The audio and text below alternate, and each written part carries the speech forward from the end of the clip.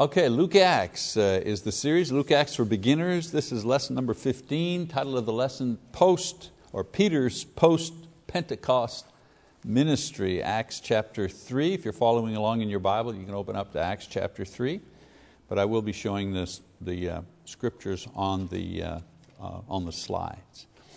So let's take a look at where we are in our outline. Always helps us to kind of get back into the book. The ministry of Peter, remember I said the book of Acts, easy to outline. First half roughly is the ministry of Peter, second half is the ministry of Paul. Peter's first sermon, talked about that last week in Acts chapter 1, all the way to 247. In this section Luke describes the waiting apostles receiving, remember what the word was? Empowerment as the Holy Spirit comes upon them on Pentecost Sunday. We read Peter's first gospel sermon and the thousands who responded in repentance and baptism. Luke then describes the forming and the development of the early church as it practiced the 5 biblical ministries of the church: evangelism, education, fellowship, worship, service.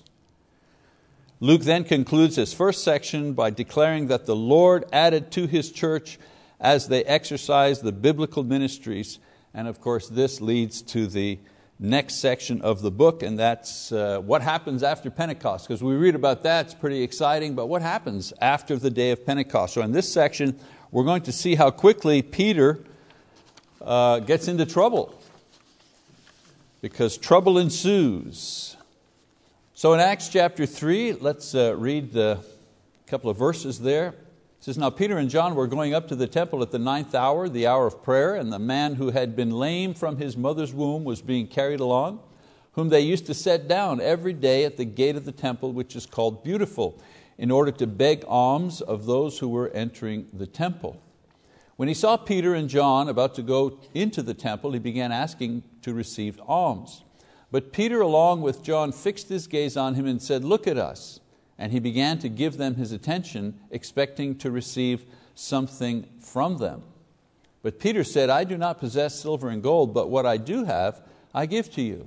In the name of Jesus Christ, the Nazarene, walk.' And seizing him by the right hand, he raised him up, and immediately his feet and his ankles were strengthened. With a leap he stood upright and began to walk, and he entered the temple with them, walking and leaping and praising God. And all the people saw him walking and praising God, and they were taking note of him as being the one who used to sit at the beautiful gate of the temple to beg alms. And they were filled with wonder and amazement at what had happened to him." So Luke wastes no time commenting on the events of Pentecost Sunday. He moves his story along by recounting an event that was as great as the Pentecost miracle, but involved only one man this time. So the first thing that strikes the reader concerning this account is the sureness of the miracle. If we review, the beggar was well known by the people, having been infirmed from birth. Everybody knew this guy. Everybody knew his condition. His infirmity was complete. He could not walk. And we see this as he had to be carried to and from his usual spot each day at the gate of the temple. He's healed and he immediately walks into the temple with the apostles, praising God, and literally, if you were to translate the phrase, literally jumping for joy.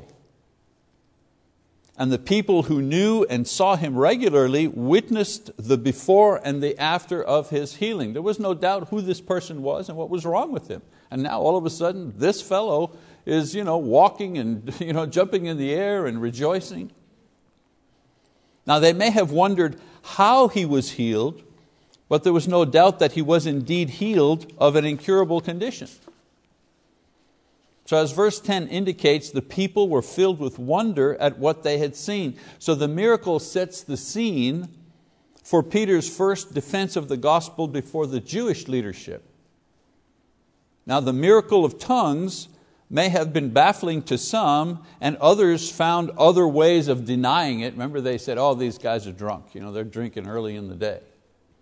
However, this particular miracle was indisputable in its power and its result, as well as its source. Peter said, "In the name of Jesus Christ." So Peter did not even ask if the man believed or not. That's real power. You know that someone has real power. Whether you believe or not, it's not the point. You're healed. That's power. He pronounced him healed in the name of Jesus, or by the authority of Jesus. So now we see the response of the people in Acts 3. In Acts 2, Luke summarized the activity of the early church in Jerusalem as the day of Pentecost came and went and the life returned to normal. Remember we read that last time? It said, everyone kept feeling a sense of awe and many wonders and signs were taking place through the apostles. And all those who had believed were together and had all things in common, and they began selling their property and possessions and were sharing as anyone might have need. Day by day, continuing with one mind in the temple and the breaking of bread from house to house, they were taking their meals together with gladness and sincerity of heart, praising God and having favor with all the people. And the Lord was adding to their number day by day those who were being saved. So in the following chapter, he doubles back and he focuses on the healing of one man and the events that took place as a result of this miracle. And so let's continue reading now, jump forward to Acts 3. It says, while he was, this is the man who had been healed, while he was clinging to Peter and John, all the people ran together to them at the so-called portico of Solomon, full of amazement. But when Peter saw this, he replied to the people, men of Israel, why are you amazed at this? Or why do you gaze at us as if by our own power or piety we had made him walk? The God of Abraham, Isaac, and Jacob, the God of our fathers, has glorified His servant Jesus, the one whom you delivered and disowned in the presence of Pilate, when he had decided to release Him. But you disowned the holy and righteous one, and you asked for a murderer to be granted to you. But put to death the Prince of Life, the one whom God raised from the dead, a fact to which we are witnesses. And on the basis of faith in His name, it is the name of Jesus which has strengthened this man whom you see and know. And the faith which comes through Him has given him this perfect health in the presence of you all. So as in the case of them speaking in tongues, this undeniable miracle draws a large crowd. See, I'm just trying to show you the parallel between Pentecost and this miracle here. And in the same way that people wondered about the apostles speaking in foreign languages through the power of the Holy Spirit on Pentecost, now they're amazed. Literal translation, the word here, amazed, dumbfounded. They're dumbfounded and they're waiting for an explanation. They saw, they believed the what, they now wanted to know the how. So this presents a second opportunity for Peter to address a large crowd with the gospel message. And he follows the pattern that he used in his Pentecost sermon. Same outline, if you wish. He begins by establishing Jesus as the source of spiritual power demonstrated in the miracle by virtue of the fact that He is God's Messiah. He reminds them of their culpability in sending their own Savior to the cross in exchange for a notorious murderer. He then proclaims the resurrection of Jesus and the fact that he and John were eyewitnesses of this great event. And then Peter gives glory to Jesus for the healing of the lame man and explains this is the how. This is how this man was healed, through the power of Jesus Christ. Now in Acts chapter 2:40, Luke writes that after initially preaching to the crowd, Peter kept on exhorting them. That was on Pentecost Sunday. In other words, he continued to make arguments and encouragements for the people to respond in obedience to the gospel message. In Acts 2, Luke does not provide any more information as to the nature of these exhortations, only the result. He just writes, he kept on encouraging them, and then he doesn't say how or what he said, he just gives the result. And then he says 3,000 were baptized on that day. In Acts chapter 3, in this situation with the man who was healed, Luke continues to record Peter's sermon in addition to the results it received. So, we read, "And now, brethren, I know that you acted in ignorance, just as your rulers did also. But the things which God announced beforehand by the mouth of all the prophets, that His Christ would suffer, He has thus fulfilled. Therefore repent and return, so that your sins may be wiped away, in order that times of refreshing may come from the presence of the Lord. So in these verses, Peter mitigates their failure in receiving Jesus by stating that they did this in ignorance, and His rejection and death were spoken of by the prophets. Their sins did not surprise God, that's the point. Yes, you did an awful thing, but didn't surprise God. The prophets said that this is what was going to happen. And as grave as this was, God was nevertheless offering them and their leaders forgiveness and the peace of mind, along with the blessings that come from God, that those who are forgiven enjoy. Yes, He says, you did a terrible thing. This Jesus, who is the Messiah, the proof of which is this man who has just been healed because of Him, you did a terrible thing, but God is still willing to offer you forgiveness. So in Acts chapter 3, verse 20, it says, and that He may send Jesus the Christ appointed for you, whom heaven must receive until the period of restoration of all things, about which God spoke by the mouth of His holy prophets from ancient time. Moses said, the Lord God will raise up for you a prophet like me from your brethren. To him you shall give heed, and everything he says to you. And it will be that every soul that does not heed that prophet shall utterly be destroyed from among the people. And likewise all the prophets who have spoken from Samuel and his successors onwards also announced these days. It is you who are the sons of the prophets, and of the covenant which God made with your fathers, saying to Abraham, and in your seed all the families of the earth shall be blessed. Remember, why am I reading this? Because this is He kept on exhorting them. This is the nature of the exhortation that He gave to these people. So here Peter turns their gaze from the present judgment to the judgment to come at the end of the world when Jesus returns.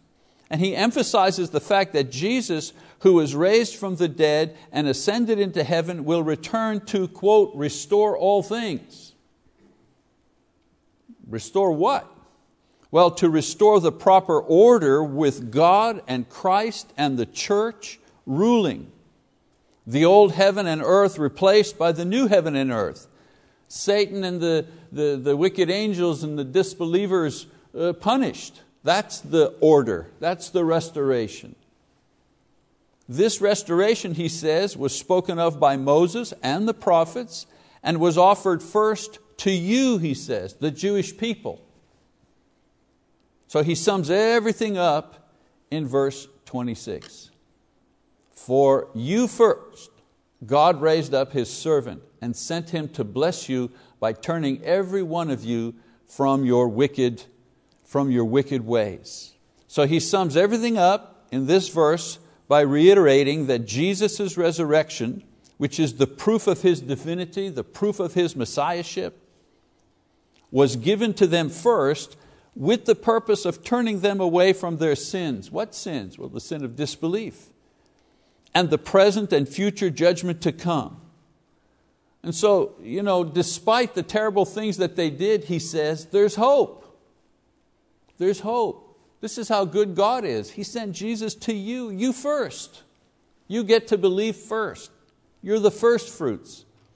And so He doesn't deny their role in God's plan. He said, yeah, you made a mistake, you did a terrible thing, but God's plan is still for you to receive salvation first. So the second event that took place as a result of the healing, the first event is Peter gets to preach another sermon to a large crowd. The second event that takes place is that Peter and John are arrested. So as they were speaking to the people, the priests and the captain of the guard and the Sadducees came up to them, being greatly disturbed because they were teaching the people and proclaiming in Jesus the resurrection from the dead. And they laid hands on them and put them in jail until the next day, for it was already evening.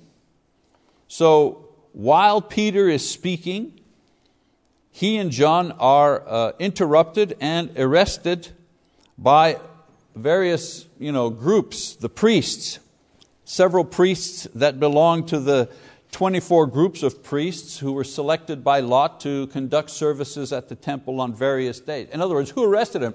What group of people came to stop them? Well, among them there were priests. Not all the priests who were priests were at the temple at the same time. They took turns. If you remember with Zacharias, John the Baptist's father, I'll leave this slide here, we'll just jump back to Luke chapter 1, remember that? Now it happened that while he was performing, this is Zacharias, John the Baptist's father, now it happened while he was performing his priestly service before God in the appointment order of his division, according to the custom of the priestly office, he was chosen by lot to enter the temple of the Lord and burn incense. There were a lot of priests. There's 365 days in the year. Well, there were a lot more than 365 priests. And they were broken up into divisions. And they selected lots, and they had an order. They served in different turns. So the priests that were on duty at the time at the temple, they were part of the group that came in to stop Peter and John from preaching. Who else does he mention? He mentions the captain of the guard, captain of the temple guards. These would be Levites who served as temple police, if you wish, guarding entrances, closing the gates on the Sabbath, ensuring laws concerning movement and conduct in the temple area were obeyed. Gentile converts could go into a certain area to worship, but they couldn't go any further in. Women had a spot where they could go, but they couldn't go everywhere, and so on and so forth. So the temple police were in charge of that. And then he said the Sadducees. The Sadducees were priests, a certain sect, a certain group of priests, wealthy priests who were part of the Sanhedrin, which was the ruling council. So the Sadducees, being of the highest rank, probably instigated the arrest, and they did so not because there was disorder or too big a crowd, but because of the things that were being taught. As the principal group that argued for Jesus' execution, any talk of His resurrection and subsequent growth of His movement would ultimately come back on them. They're the ones who tried Him. They're the ones that stirred up the mob. They're the ones that appealed to Pilate. Crucify Him. No, we don't want Barabbas. We want this guy to be crucified. We'll trade you. We'll take Barabbas, you take him. The priests, they're the ones that did this. So if Jesus' movement is starting to grow and become popular after His death and claimed a resurrection, it all comes back on them. They feared the loss of authority and position and the privileges that came with these. They also denied the existence of spirits and angels or afterlife, and only accepted the first 5 books of the Bible as authority. So a risen Savior would also disprove their teaching position on miracles and the afterlife. Although they were few in number, the Sadducees wielded tremendous influence because they commanded great wealth and social position, and because of the family of the high priest belonged to their group. So let's keep reading, jump ahead, Acts 4, verse 4. But many of those who had heard the message believed, and the number of the men came to be about 5,000. Again, Luke, as he does for the Pentecost sermon, records the response of the crowd. In other words, they believed. And the number who became Christians, 2,000 plus. In other words, 5,000. The 3,000 on Pentecost Sunday, and now 2,000 more. And he says, men.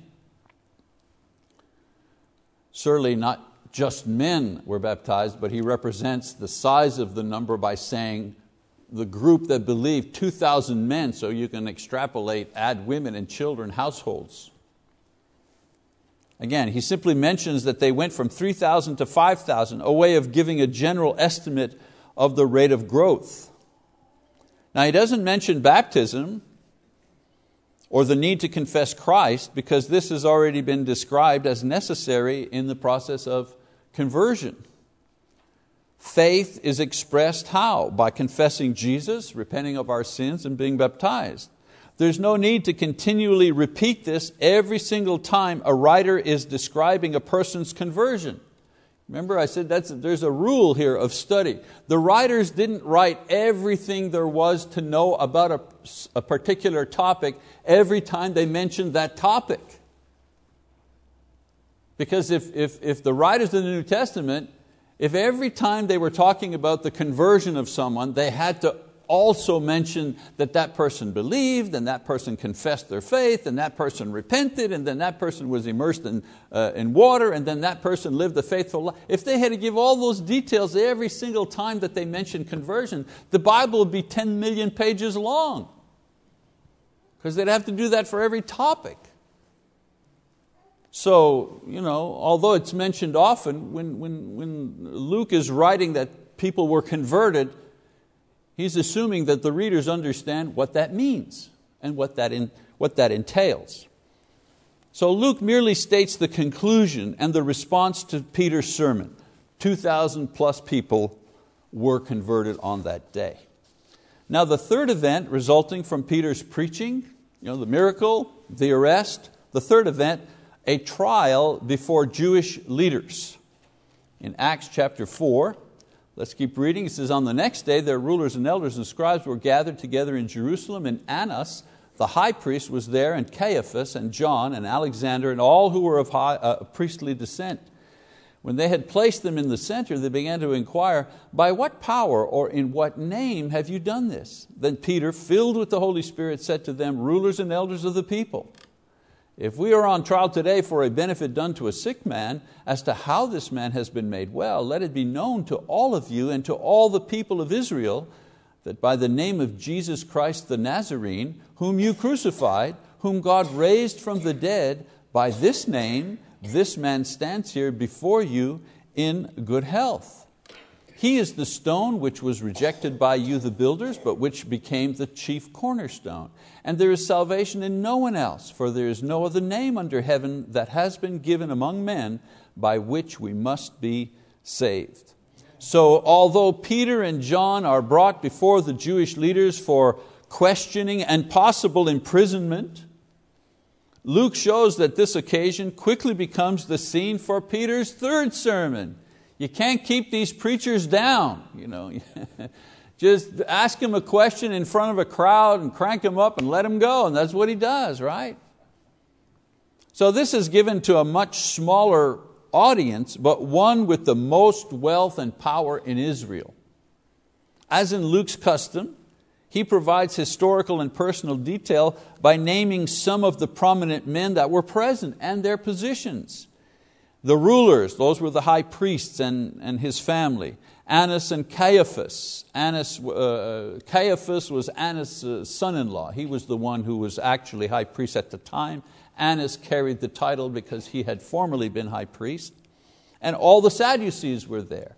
The elders, those were chief men appointed to the Sanhedrin, 70 to 72 rulers, elders, scribes, and then the scribes themselves, the rabbis, the lawyers, the Pharisees. Note that they asked Peter and John the same question that they had posed Jesus when they had confronted him in the temple courtyard. Remember that? Remember what they said to him? By what authority are you doing these things? In other words, how dare you? Who told you could do this? Clean out the temple and knock over the money changer tables. Who are you? Who told you could do such a thing? They say the same thing to Peter. And Peter's response or sermon is the direct fulfillment of what Jesus prophesied in Luke 11 and 12. So let's jump back there. Jesus said, when they bring you before the synagogues and the rulers and the authorities, do not worry about how or what you are to speak in your defense or what you are to say. For the Holy Spirit will teach you in that very hour what you ought to say. So Luke even says as much when prefacing Peter's remarks by saying that he was speaking by the power of the Holy Spirit. And Luke records the heart of Peter's sermon. The miracle, he says, was done by the power and the authority of Jesus Christ. Bang. The rulers were responsible for his execution by crucifixion. Boy, he didn't mince words, did he? Number 3, God raised this Jesus from the dead. That the leaders would reject the one chosen by God, the Messiah, was spoken of by the prophet David. This would have especially been galling to hear, since the high priest and other priests in the Sanhedrin were Sadducees who did not believe in the resurrection or afterlife. And then finally, Peter finishes with a summary statement that makes Jesus and faith in Him the exclusive pathway to salvation. Why do we think, Christians, we're the only ones going to heaven? Well, yeah. Why aren't we more inclusive? Why don't we say, come on, everybody, we're all going to heaven. Could you just not be just be a nice person. Be a nice person and you'll go to heaven. If God said that would be the case, wouldn't that be so much easier to preach? Unfortunately, we get to Acts chapter 4, and there Luke, by the power of the Spirit, happens to spoil all of our nice inclusiveness by saying, there's only one name under heaven by which we can be saved. Only one. There goes my inclusive dream. I can be as inclusive as I want to be.